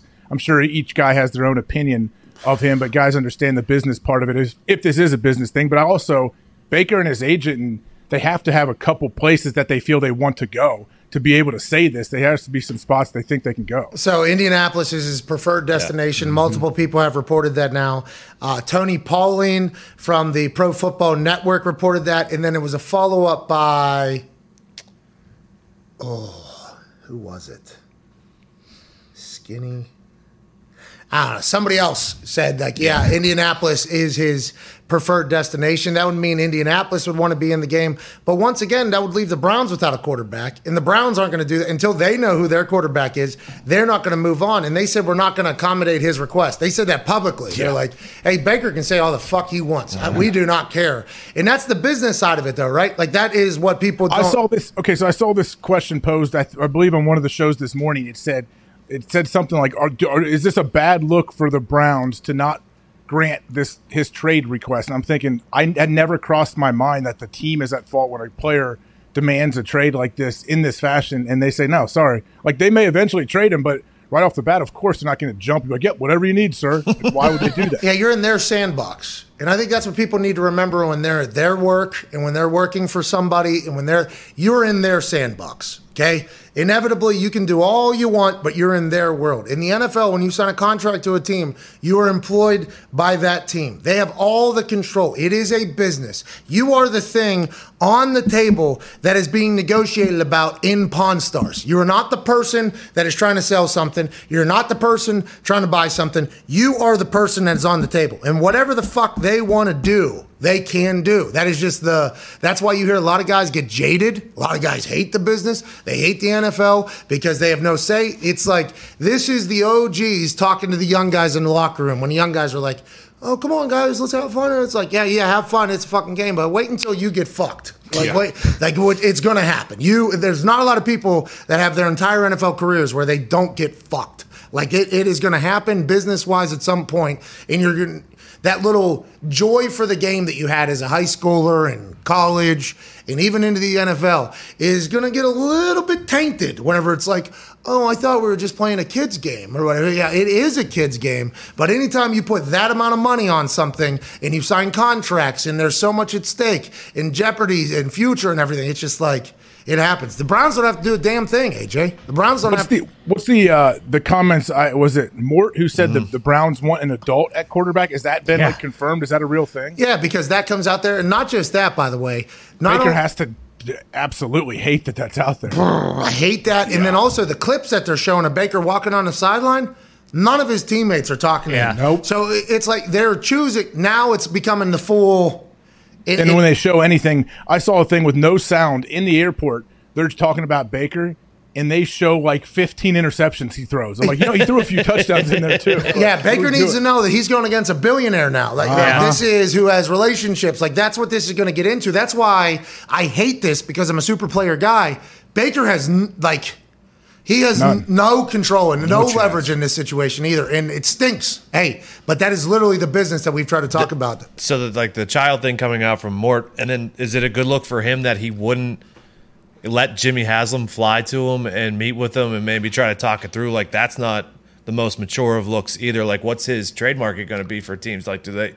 Like, I assume they care about that. No, listen, I am a guy that is big time, hey, go fuck yourself guy, okay? But I work for me. So maybe if you want to do that, let the owner at least fly to you and say it to his face then after you hear him out, I guess. Yeah, and I've done that, by the way. I've let people come in here after telling them, nah, I ain't going to listen to you. Well, we'd like to meet in person. Cool. Come on out. Sit down. Let's go ahead and do this. Then they have the full conversation. I say, thank you for coming out here. Probably not going to amount to anything. Take care. But at least it's like a business thing. But once again, I work for me. I don't, it's a little bit of it's a different game when you're accepting somebody else's paycheck. Like, that's the fact of life. There's fairy tale land where everybody gets everything that they want and they deserve and they earn, and the best opportunity. Like, hey, listen, that is something that we're all striving to get to in all walks of life and all businesses. But here in reality, boom, there's contracts, there's manipulative motherfuckers, there's people that have bad intentions, there's things that happen. I'm not saying in the NFL, I'm just talking about in life. There's a million other people that want your job too. And they know that. And everybody knows that. You know, you're a piece of gum. When your flavor runs out, so does the time chewing your piece of gum. And then they get another one out, and they do it. It's just... That's what they say. That is literally what they say. That is what life is. Joining us now, a man who might know more about all things happening around the NFL. Friend of the show. We actually got a chance to see him sit right here. He is obviously very handsome, but the guy he was with is the coolest guy of all time. Yeah. Emmy-nominated host of Good Morning Football, ladies and gentlemen, Peter Schrager. Hey, what up, Schrags? What's up, guys? Crazy week, and I'm so happy to be with you here today. Yeah, it was a wild St. Patty's in the NFL. I mean, they're getting boozed up, kegs and eggs in the NFL for sure. Let's talk before we dive into Davante and the Raiders and the Rams making plays and Von Miller and everything, which we assume you have massive amount of information about. Are we reading this wrong? And we're normally player dudes. I mean, we are maybe the most pro player show in the history of any show that's ever had the amount of people that watch this particular show. Baker's got no leverage. I mean, he's got no leverage in this entire thing, even though that stinks and we don't like it. They're going to have to make up, right? Is that how the Browns are seeing this entire thing from your perspective, Shrakes? I mean, what to tell you that there's teams with quarterbacks like Daniel Jones and Jalen Hurts and Tua Tagovailoa, and those teams aren't going and courting Deshaun Watson. And it clearly was they look at this as the final year of the Baker Mayfield experience. We know it's going to affect him. We know how sensitive he is. We know how emotional he is. And yet we're going to go and openly meet with Deshaun Watson. And if Baker isn't happy with that, then we'll deal with the wreckage afterwards. So, yes, he has very little leverage here. He can demand a trade, but I think the Browns brass is like, all right, yeah, sure. We'll trade you if we want to trade you. And I think it's interesting. Last year, Jared Goff went through this situation where everyone was, traded. They traded for Stafford. And it's like handled it in a way that you might say, oh, you feel bad for Goff, but he never came out publicly and trashing it, and said, hey, this and that. Jimmy Garoppolo, the last several years with Brady being the rumors, and then Rodgers being the rumors, and Trey Lance, never went out publicly and did anything, kind of took it on the chin and said, let's go. There's a way that people like seeing their quarterbacks respond, and then for Baker to write this screed, or actually it was a letter, but it put him against the team. And then to demand a trade, I could tell you that the trade demand wasn't exactly, it doesn't have Cleveland shaking in their boots or anything. Yeah, and then Cleveland, by the way, responded. Sister Jean has made her first appearance. Wow. Sister Jean. She looks Thank good. you, She Sister does look Jean. good. She looks very good. It's her last game in the tournament. She better get comfortable. Whoa. They're up 5-2 right now over OH. Make it 5-4. That was a big time dunk. I mean, big time play. But yeah, that whole give and take there about we're commanding a trade, and then the Browns saying, hey, listen, we don't care. Like that was awesome yesterday. And just another day in the NFL, a massive amount of entertainment. Let's talk about the Davante Adams trade to the Raiders. This came out of nowhere for us. For Ty especially. I mean, our little drunk colitis having guy here who saw Iowa get their asses beat by the Richmond Spiders, and then he went to bed drinking whiskey on St. Patrick's Day, seeing Davante Adams, the top 2 wide receiver, not 2, leave the Packers because he wanted to. What are you hearing about this? He just wanted to go play for the Raiders? I think Rappaport tweeted that was his childhood fandom was the Raiders. What are you hearing about all of this? And did this come out of nowhere in your eyes? Me, yes, but the more I get into it, I realize that I just wasn't doing a great job as a reporter, that there was a lot of signs on the wall. Truthfully, speaking around the league, it was kind of like Green Bay was put in this position where Davante Adams clearly told them he does not want to play on the tag. They tagged him, and he was like, that's it. Like, that was the end of the road. He was done. Now, Green Bay had 2 options. One, they could play chicken with a guy for 4 months and let this drag on all summer and make this be the topic of the day every single day. And are we going to do this? Or they could say, you know what? Doesn't want to be here. He's 29 years old. He wants to make $28 million. There's a team who's willing to pay him that. Let's rip the Band-Aid off now, trade him to the Raiders, get the draft picks, and then have that money to go spend elsewhere, and we can go and pay for a wide receiver, or we can trade for a veteran wide receiver and use that money. So it was one of those deals where, of course, at the end of the day, everyone's like, well, they offered him more money, and he look, this thing was done apparently before even this season. It got to this point where he wanted to have a contract last year and didn't get it. They dragged this thing on, and Pat, you'll know better than I, and AJ, you'll know better, but apparently Rodgers was aware of the whole situation, and this did not blindside Aaron Rodgers. I've obviously not spoken to Aaron, but that's the word you're getting out of Green Bay, and it's kind of like, okay, let Davante go do what he wants to do. He wants to be a Raider. Great. We're pretty close to a championship here with the Packers. If he doesn't want to play for the money and he's unhappy, let him go. But let's do it now in March when there's still receivers that we can sign, and there still might be some veteran receivers we can trade for. And now we've got a bit of a war chest. The money that would have cost to keep him, we can use. And last point, the franchise tag going way into like June and July, that's $20 million of cap space that they can't spend. You get rid of him now, and I say get rid of him because they traded him, and he's going to make more money than any player who's not a quarterback in the history of the sport. They're going to trade him. Congrats. Now. They can now use that money, and it's not hovering over them. So they're in salary cap hell. And then, hey, wait, maybe it's not so bad. We trade our best receiver, but now we can maybe find another alternative if he don't want to be here. So are you hearing anything on what they're going to do now, though, Schrags? We're talking about who he's going to throw to. You'd love to have a possible number one. Would they look to go trade and try to pick up a blockbuster receiver off another team, or are they going to just, I guess, count on drafting a few of them and hope they work? Yeah, I don't see the 22nd and 28th pick being like, all right, that's our solution. We're going to go trade for those guys, or we're going to go draft those guys, and suddenly Aaron at that pretty age. Shregs.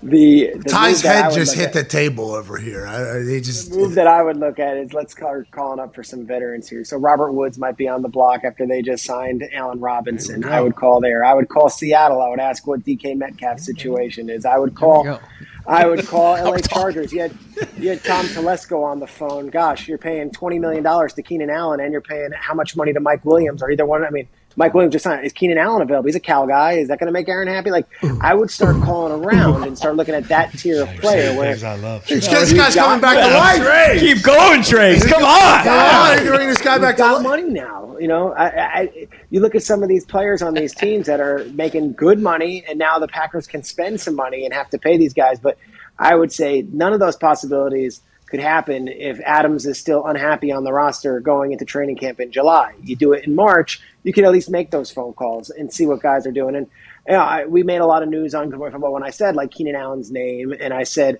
DK Metcalf's name. That doesn't come from those teams. It doesn't come from those agents. That comes from me looking at the numbers on these things. And DK Metcalf is going into one of these deals where he doesn't have a quarterback right now that is a proven entity. He's going to be eventually signed to a huge contract. They already paid Tyler Lockett money. Like, I don't know. I'd call John Schneider, an old Packers executive, and say, is there a chance? Is there a market? If we give you a first-round pick, would you trade us DK Metcalf? I don't know. So that's the challenge now. It was one thing to rip the Band-Aid off and get it done, but now that the wounds are kind of healing and it's 24 hours removed or 16 hours removed, whatever it is it time to now start thinking, okay, now we got to go be aggressive? And, yeah, there are some free agents. Like, Jarvis Landry is a good player. I don't know if that solves the Davante Adams void, but he's a good player.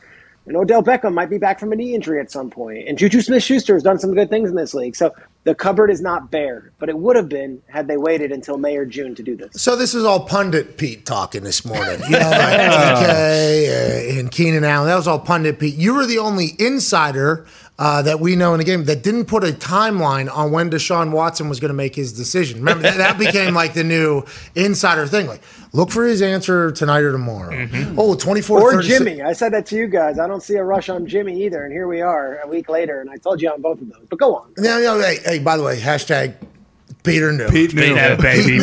Pete knew. That is awesome. Source. Anybody ever Yeah, call you yeah. Pete, or is it always Peter? Peter. No, Pete is just not for me. Peter. Telesco Pete, dude. All right, so Pundit Peter, why don't you put your little insider cap on here? Deshaun Watson's going back to Atlanta, then Matt Ryan's come to the Indianapolis Colts, and then they're restructuring his contract. And how come the Falcons were able to say, hey, that bonus you were due on Friday, now it's due on Tuesday? Like, how does this whole thing work, and how do you see it playing out?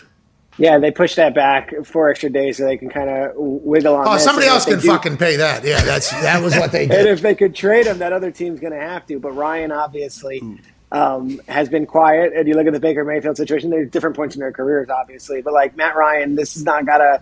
This probably was a bit of an ego or something. But then it's like, all right, there might be a new future for me. But as I hear it right now, and yesterday, I swear, and this is how funny it is. Everyone was like, New Orleans, New Orleans, New Orleans. And then for Deshaun Watson today, I'm getting a lot of people texting me and like, it's Atlanta. He wants to go home. I'm like, well, Atlanta was in the mix since Tuesday. So why did it change from Thursday to Friday? So I'm not going to give you a lead right now because I think we probably will find out by Monday, but we'll see. Because there's other parts of this. There's three different elements.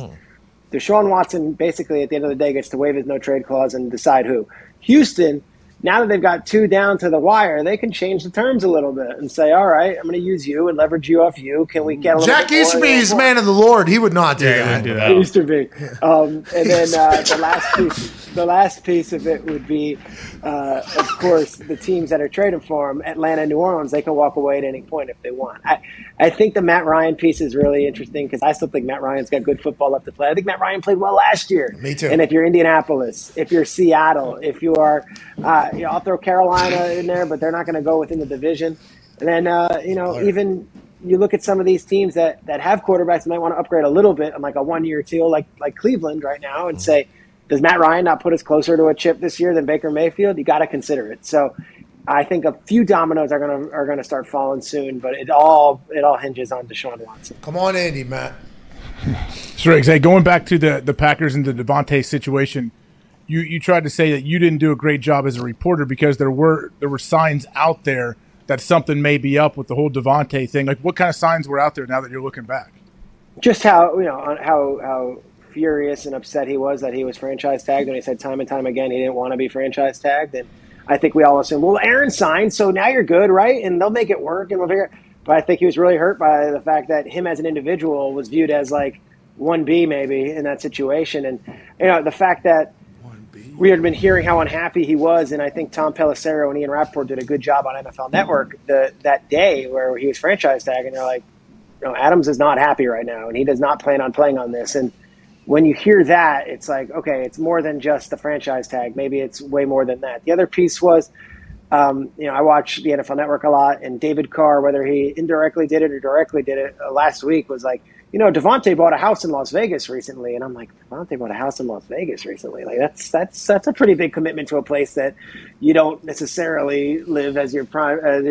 So like little things were on the wall, and then today it's a nice story to say that it was his hometown team, and he'd always wanted to play there, and that Derek Carr's his buddy. Those are all great things, but I think the truth of the matter was he was done with the Packers, and that was what I should have been focusing on, not how they're going to make this work financially, because at the end of the day, the Packers did step up financially, and he still said, I don't want to play for you guys. I think the Poncha Karma conversation, Aaron said, like, Davante does not want the franchise tag. Yeah, he did. I think he even said it like, Davante does not want the franchise. Nobody wants. Then he went into like, and nobody wants a franchise tag. But I don't think Davante wants a franchise tag. You hear that a lot. You hear that a lot, and then this one, like people who are in the know are like, no, like that will piss him off. And I think the toothpaste was already out of the tube by that point. But I figured once Aaron, just by human nature, signed that they would be like, all right, the two of us are so close to getting a chip. Let's do this. But Davante obviously was at the end of the road with the Packers management, just as we thought Rodgers was last offseason. See, here's being who you can afford to be, by the way. Davante not happy, commanding a trade. Raiders like, you got it. Yeah. Baker Mayfield commanding the trade. Cleveland's like, shut the fuck up. It's a very interesting, that is the difference though between like, hey, being like the number one, number two guy at your position and being a guy that has a lot of promise and a lot of focus. It's like, be who you can afford to be has always been around the NFL, and we're kind of witnessing it on display now publicly. Well, you also see it with Deshaun Watson. People are like, the off the field stuff is a big deal, and yet it's the counter is he's Deshaun Watson, he's a player. So like teams are openly courting this guy. It's unsavory for a lot of people, but they're not doing that for quarterbacks who aren't of that. Like so, like that's just what in the NFL. Like you can dictate your terms when they view you as that type of player on the field. So Davante Adams being upset and demanding a trade, like there was a market for him. Baker Mayfield demanding a trade, like the Browns aren't going to say, yes, let's make that happen. We'll get a fucking 6th-round pick for you. I would add in, the Raiders side of it. Do you guys know Dave Ziegler's story at all? The GM of the Raiders, like this is Dolph the kind Ziegler. of deal you would love. Dolph Ziegler, New England. Dave Ziegler is the GM. This guy was college teammates with McDaniels at John Carroll, which I'm sure you guys know is an Ohio like powerhouse in Division III. They were college teammates there. McDaniels gets all these coaching jobs. Ziegler takes a while. He was coaching at Iona in New York, and while he was at Iona, he would be an extra on Law and Order and on Sopranos. Like he was an actor as an extra. He would make spare cash that way. All right. Then he goes and takes a job to be a high school wide receivers coach at Chaparral High School in Arizona, which I'm told is like their powerhouse in Arizona, and becomes this like great high school coach and also a guidance counselor at a high school. This is less than like 15 years ago. Emma Stone, the actress, Holy right? shit. Fan of her work. She's pretty good. Great. Her brother is a guy named Spencer Stone. Great name. Dave Ziegler was his coach in high school, and he was his guidance counselor. Like all this Stoner. Oh, eventually, Delicious. this FB stats. is what you got to love. Ziegler links back up with McDaniels. gets with him in Denver, and then he gets to New England with him. And 15 years later, he's the GM, and everyone's kind of like, all right, what's he going to do? So many GMs are sitting on their hands. So many GMs are like, wow, the salary cap, I don't know. This guy comes out swinging. Chandler Jones trades Yannick Ngakoue, goes out, gets Davante Adams. Like, you get a once-in-a-lifetime opportunity. First offseason, he makes 3 of the biggest transactions. I just love that.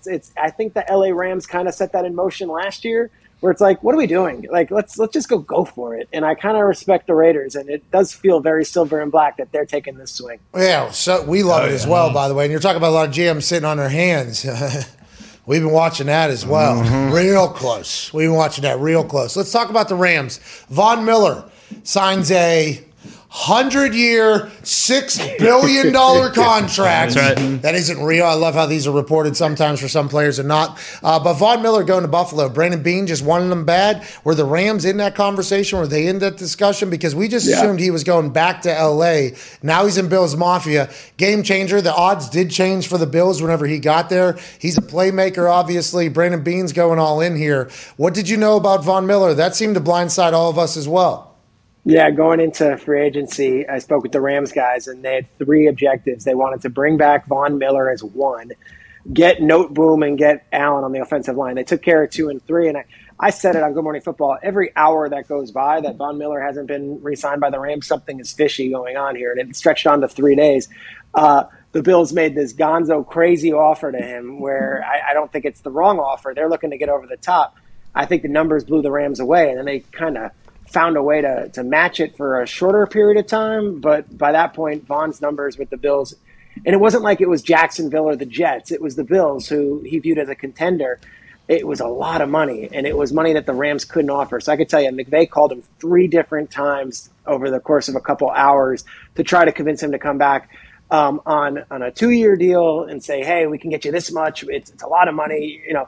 But at that point, Von – really, essentially, that deal that he signed with Buffalo is probably a 3-year deal. It's a 2-year deal if you want to look at it. What? 6? 6 of them. It's really backloaded, but it still was way more money than what the Rams could offer. And at the end of the day, the Rams really tried, and they were bummed, and they were upset because they wanted Von back. But the second he said he is coming to Buffalo, as to a man, that whole organization was like, all right, that's found money, because we kind of earmarked all that for Von. Now we have money, and you know, you talk about a team that just says, okay, let's go out and get what we want. They talk to Stafford, and Allen Robinson's a Ram right now. And it's like, that's how you respond. All right, so that happens. Let's go make a move. And you'd like to think the Packers are now in that mode where, hey, Woods is on the move. Woods is on the move now, because we started thinking like Allen Robinson, Cooper Kupp, Woods there. I mean, they got a stack if the Odell goes back. Plus, they hope to bring back Odell, by the way. I think that's the hope. And last year when they got Odell, it was like 8 weeks into the season. It was in November, and it took them a couple of weeks to get it. And then it was like, all right, we got Odell. So it's almost like the same deal if he comes back from the ACL. They love Robert Woods. I think the reports are true that if teams are calling for Robert Woods, they would listen to calls. But they love Robert Woods. They would love to keep Robert Woods. But he's also an expensive wide receiver. And if someone's willing to give them something good for him, I think they would listen. So, like, a team that doesn't have a quarterback yet would still be in the market maybe for a wide receiver? Or you think, like, most teams that don't have quarterbacks yet, but they have 7 fucking Pro Bowlers who did make the Pro Bowl? What did Telesco tell you? Trust Chris Ballard and Frank Reich. Trying to. Listen, I love Chris Ballard, okay? That's Southern speaking. He's given us great interviews over the years. He's been a fantastic person to me personally. I've never worked for him. I have a lot of respect for Frank Reich. He was my quarterback coach my rookie year in the NFL, okay? I have a lot of respect for these guys. With that being said, we lost to Clowntown and did not make the playoffs, and now we don't have a quarterback, and it's a very... But, hey, that's what March is all about. You know, it's about the madness on the court and the insanity in the NFL. Oh, yeah. Tone Diggs has a question for you, Schrags, if that's okay. Yes, sir. Schrags, I don't know if you've done your insider job on these guys or not, so it's a risky question. But there's still some big name guys out there like Wagner, Honey Badger, other defensive guys, Gilmore. Mm-hmm. Have you heard any about these other bigger names and where they can go? I don't, and I think there might be a little more time for them. I remember a couple of years ago, we had similar thing with an Earl Thomas, and it took a couple of days, and Matthew Judon a couple of years ago. Last year it took a couple of days. Like, I think a guy like Wagner, who's 31 years old, I think the dust will settle a little bit. You're always going to get those big young free agents on day one. Then you're going to get those next guys, and that was Chandler Jones and Von Miller on like day 2 or day 3. But I would expect Honey Badger, Gilmore, and Bobby Wagner to get signed in the next few days. But I had a feeling that none of those three were going to be day one types where everyone's going to swing for the moon for those guys because of the stage they are in their career. What about the Colts, dude? Ooh. You know? I don't know. And I said something like on Good Morning Football that like Colts fans got really pissed about. I said, Christian Kirk is going to make 4 years, $72 million. And everyone says, well, he's 25. And they're like, and I said, he'd be the number one wide receiver for the Colts. And like Michael Pittman Army came after me. And I'm like, all right, I like Michael Pittman, but like, is it so crazy to say that he's not your bona fide number one wide receiver? And there are guys out there. Maybe Michael Pittman will eventually be your number one wide receiver, but I don't come out of this season thinking he's one of the top 10 guys in the league. So you'd like to see them active at the wide receiver position. And in the quarterback spot, if they play their cards right, they'll still have an option of going after a Mariota, Jameis, or trading for a Matt Ryan if Deshaun does end up in Atlanta, or a Jimmy Garoppolo or a Baker Mayfield. You're in the same place you were in. The only name that they really lost out on in this whole thing was Trubisky, who out of the was signed with Pittsburgh. Aaron Rodgers. Russell Wilson wasn't coming there because why? He wanted to go to Denver. Denver was the team. I don't know how active or how many conversations they were had, but he didn't go there. And he's Jim Irsay, fly the fucking plane to Russell's house. One time. Jim. Golly. Give him Smoke's house. Ursay's not building like the Rockies in Indianapolis. Or just legalizing marijuana. too. Does Russ like marijuana? Is that why you want to go to Denver? Not his thing. Straight arrow. You don't know. Team Great 3 is guys. probably blowing trees. Yeah, true. I mean, we don't know what the case is. Go ahead, Connor. Yeah, Schrags, just for the record, I do love the nickname Pete, so if you ever come around on it, just let us know. But I love you. I appreciate it. Love you too, Schrags. The Patriots have been linked to L. Collins, and now that, the Bills signed Von Miller and the Dolphins are making moves and the Jets are making moves, can we expect some hope out of New England to go, get an O lineman, maybe a D lineman, maybe a wide receiver? It's actually a really curious organization this year. Last year they went guns blazing and they went swinging. The biggest question at the Combine, and it was kind of done in whispers, who the hell is coaching the offense in New England? Because Bill is the de facto guy right now because obviously McDaniels is gone. They took Nick Lombardi with him. And the question is like, all right, and then they traded Shaq Mason, who I think is still a very good player and was 5 years there. And you've got a young quarterback in Mac Jones. So no McDaniels anymore, no Mick Lombardi anymore. They did bring in Joe Judge, who's not technically a quarterback's guy, never has been. Is he going to be the one in the ear of a young second-year quarterback in a loaded AFC? Oh. And then the talent drain, Trent Brown still not signed by anybody. I guess he's not coming back. Like, you go name by name by name. And even the little ones like Brandon Bolden and Jacob Johnson, like those are guys that have been like Patriot guys that Bill has invested a lot of time in. So Lyle Collins, potentially, I've heard his name thrown around there, and I've heard his name thrown around in other places. Like I'm not quite sure where we are with the Patriots this year, and I feel like between Ziegler and McDaniels and all the players that have walked out the door this offseason, it's an interesting transition period after we thought last year was a reboot and a recharge for the Patriots. What about Armstead? Why is he not an Indianapolis Colt yet? Is he sticking around with the Saints to see if Deshaun Watson goes there? Again, another player. I mean, it's a guy who NFL.com had as the number one overall free agent. Yeah, what the fuck is NFL.com, though? They called us one of the losers. That's right, Aaron Rodgers going back to the Packers. Back to the show. One of the 5 losers of this deal, yeah. What kind of shit is that, Pete? Yeah, what is that? That's a company you work for. What's that about? Didn't know that. That's a controversial take. I would say... Yeah, buy a bum, okay, 4'6". Shut the fuck up, dude. Never heard of you. Wow. Don't know who wrote it. I know. I still don't know his name. He's about yay tall, though. Yeah, he's a little prick. Yeah, seems to run his mouth. So Armstead, back to Armstead. It's not Siciliano. It's some other. Just a little. Toronto. Just shut the fuck up, will you? Just shut the fuck up. Wait, when did this happen? Well, after the Packers trade, he said that that my show will no longer be interesting.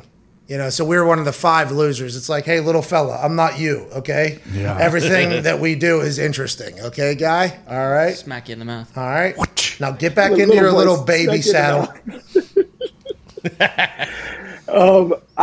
Armstead, I don't know. That's it. All Schrager, you're the man. We appreciate you every time you come by. You're the best. Have an incredible weekend. Please keep us updated on anything that you hear. Always. I love coming on with you guys. Have an awesome weekend, and the same to you, Pat. Let us know. You got it. That's AJ though. AJ hears everything. AJ said that he smokes a cigar, and he's like, oh. Striggs, have fun going to the office on Monday dealing with this character that Pat is killing right here.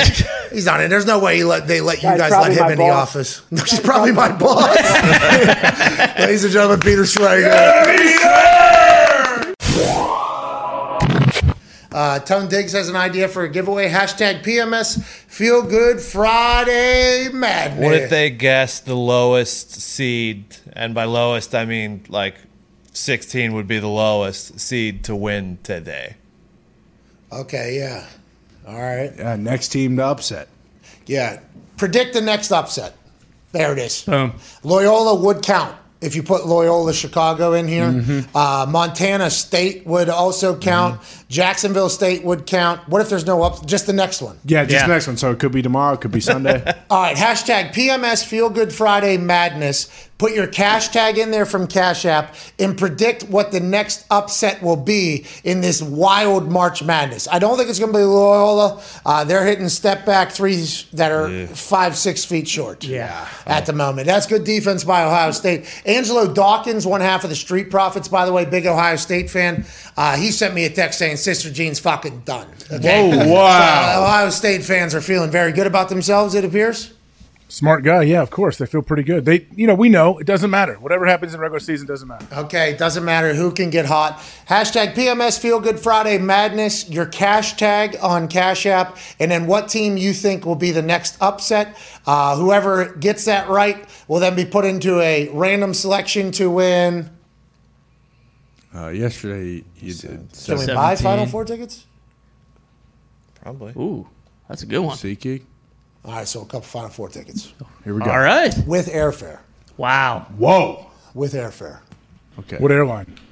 Whatever's the cheapest. Hopefully the airline doesn't cancel. Yep. You're probably flying in the middle seat. You're getting there, though. If you live in New Orleans, maybe you jump to the top of the list. Connor, by the way, wanted to give away the other day a free pick on Hammered Down. Yeah. That's what he said. You I get like a free pick on Hammered That's Down. pretty good. Okay, so we'll have two winners with 2 tickets each. Okay. And airfare to the Final Four for whoever gets the next upset accurately predicted with the hashtag PMS Feel Good Friday Madness. Boom. Boom. Pretty damn good. And we'll give you a couple $100 to spend while you're there. Whoa. On Bourbon Street. Greaser. Okay. A couple Bud Light. You can buy Bud Light or any beer, more specifically, whatever you want to buy. Couple We will not Hurricanes. pay for your hotel, though. No. No. We're getting you there, Yeah. okay? Sleep in an Uber. You figure it out. Gotta draw the line Hey, somewhere. hey, Should stay buy at the one Chateau Bud de Light Mont. with the money though. At least one. All right, Gumpy has rules. One Bud Light. He likes banking policies. It does. All right. He does. We know. All right, I'm getting on the road, dude. Hey, Good luck tonight, man. I hope you. I mean, I don't know what's going to happen. I assume something's going to happen to advance your program. Yeah, be careful. Well, I don't know about any of advancing a program or anything like that, but I mean, the hatred you guys have for each other. It seems like. yeah, something's going to Don't happen. need to Is he in the advance building? that. Maybe he's not in the building tonight. Oh, yeah. You'd be smart not to be. Hey, if he's not there, there's no problems. Okay? If he is currently burying a family member, will you please drive a car and wrap a chain around the casket and pull it away? Classic. All-time classic. All-time classic. Greatest wrestling video I've ever seen in my life. Yeah. Listen. Who was it? Big Show. Jumping? Yeah. Big Show on the back of the casket. He rode it. He rode the casket. Yeah. I'll do whatever the fuck I got to do. If that guy Who wrote disrespects me again, probably some genius. Picasso. By the way, it wasn't real. It wasn't wrote. What are you? It happened. That really happened. I mean, who came up with the idea? Okay, this is what I'm going to do. You're going to go. Big boss. Big boss man on the morning of the funeral. Yeah. Life happened. That's true. I guess God. I don't know. Yeah. Who It's all. decides? It all I guess Jesus anything's Christ. possible with you his and Mr. plan. Theory. Buddha. Don't mister. He's like a child. That guy. Yeah, he's a kid. He's a punk. Maybe some Fucking knuckles. loser. Maybe some knuckles. If Michael Cole rips off his suit and he has the singlet and the headgear on, I am in. Is this what your opponent does? That's what I do. Yeah. You know what this is? No. This is a precursor to CTE City. Hell yeah. So whenever you see this going, it's a fucking problem. Dead. Tended it up. Yeah, it's pretty intimidating. Come over here, you get your first concussion, Hawk. Hey, you see what I did to Austin Theory last week? I did that to you too. You want to keep running your fucking mouth? If you keep jumping up on chairs and desks to try to jump on me, I'm taking your legs out as you're in the air. What are you gonna do? You gonna cut me like this? Nah, I'm coming down. Cuz imagine his thought though, as oh shit, this guy's in the air right now. Yeah, but I mean that's what I do. I stellar attack. I've made a huge mistake. Is probably what he was thinking. Fucking jungle cat, dude. In that Oculus too. I mean these. Oh yeah, you're like a little macaque taking over the tribe. Listen, I'm not scared to climb the totem pole of power if it has to happen. You That's know what I right. mean? And if I'm the macaque that's getting smacked in the mouth by a higher macaque or whatever, you're goddamn right. My macaqueness will fucking alpha your macaqueness. Mm-hmm. Okay. I didn't want to do that. I wanted to talk about the Intercontinental Championship. This fucking guy comes waltzing out here. They put a chair down for him too. I'm like, who's? Who did The that? chairperson, by the way, I thought was my guy. I'm like, why Turns are you out. even fucking giving this guy a seat right here? Not supposed to be What here. the fuck? Exactly. Have a little respect for the Intercontinental Championship, too. What are we even doing here? He should have pulled the chair out from underneath it when he was about to sit down. There's a wall. Classic schoolboy. Should have done that. No, I meant the chair guy should have. If you had a gourd, maybe. What if Hey, he's not? the schoolboys where you get Michael Cole on all fours behind him and you push him over. Yeah. That'd be sweet. That would be a sweet Tabletop. Yeah, a little table. Stick his head in the toilet. Swirlies. Yeah. Well, Oh, I mean, what am I supposed to do? The great thing is all of these things that we're throwing out are legit options. Like this could happen. Bingo. See you You tonight on may SmackDown. be giving him a swirly. Maybe. maybe. I mean, I'm not scared to do it. By the way, beat his ass in a Rolex last week. Nobody said No big that. deal. And boots. Nobody said, and cowboy boots, which I got on again. Listen, these aren't meant to be my ass-kicking boots, but I guess they fucking will be. Mm-hmm. You know what I mean? These are supposed to just be the show Lucchese's cowboy boots. The commentator cowboy. That's what it's supposed to be. But they've turned into my ass-kicking boots, I guess. sometimes that happens. Not a lot of grip. Hopefully get these things a little tightened up tonight to go and get some gravel. Yeah. Almost slipped off the desk. Maybe Get some pine tar in the bottom of this. Oh, yeah. some glue. Maybe I show up with a bat, too. Might as well. Yes. Because I don't know who's on my side over there either. Mike Wrap a Cole's- bat with barbed wire. All right, I don't know if we have enough time for that. Put nails through it. Yeah. Carbon wood. Oh hell yeah! Hey, Austin Theory, do it. I fucking dare you. You know what I mean? This is a carbon wood. Okay, this thing will bash your fucking brains in, Austin. It ain't breaking. You want to make the WrestleMania or not, fucking stay home, Austin Theory. Is there any truth to the rumor? I heard that you're doing one of those tack matches where they put tacks all over the ground. Super humming match? I am not. I am not a part of that. All right. See you guys tonight, SmackDown. Hammer Down's in about 15-20. Yeah. You all are the best. Good job, Ohio State. I bet a lot of money on them. There Up we go. 10. Stripping things. We'll see you guys tomorrow, Monday. You guys are the best. Bye.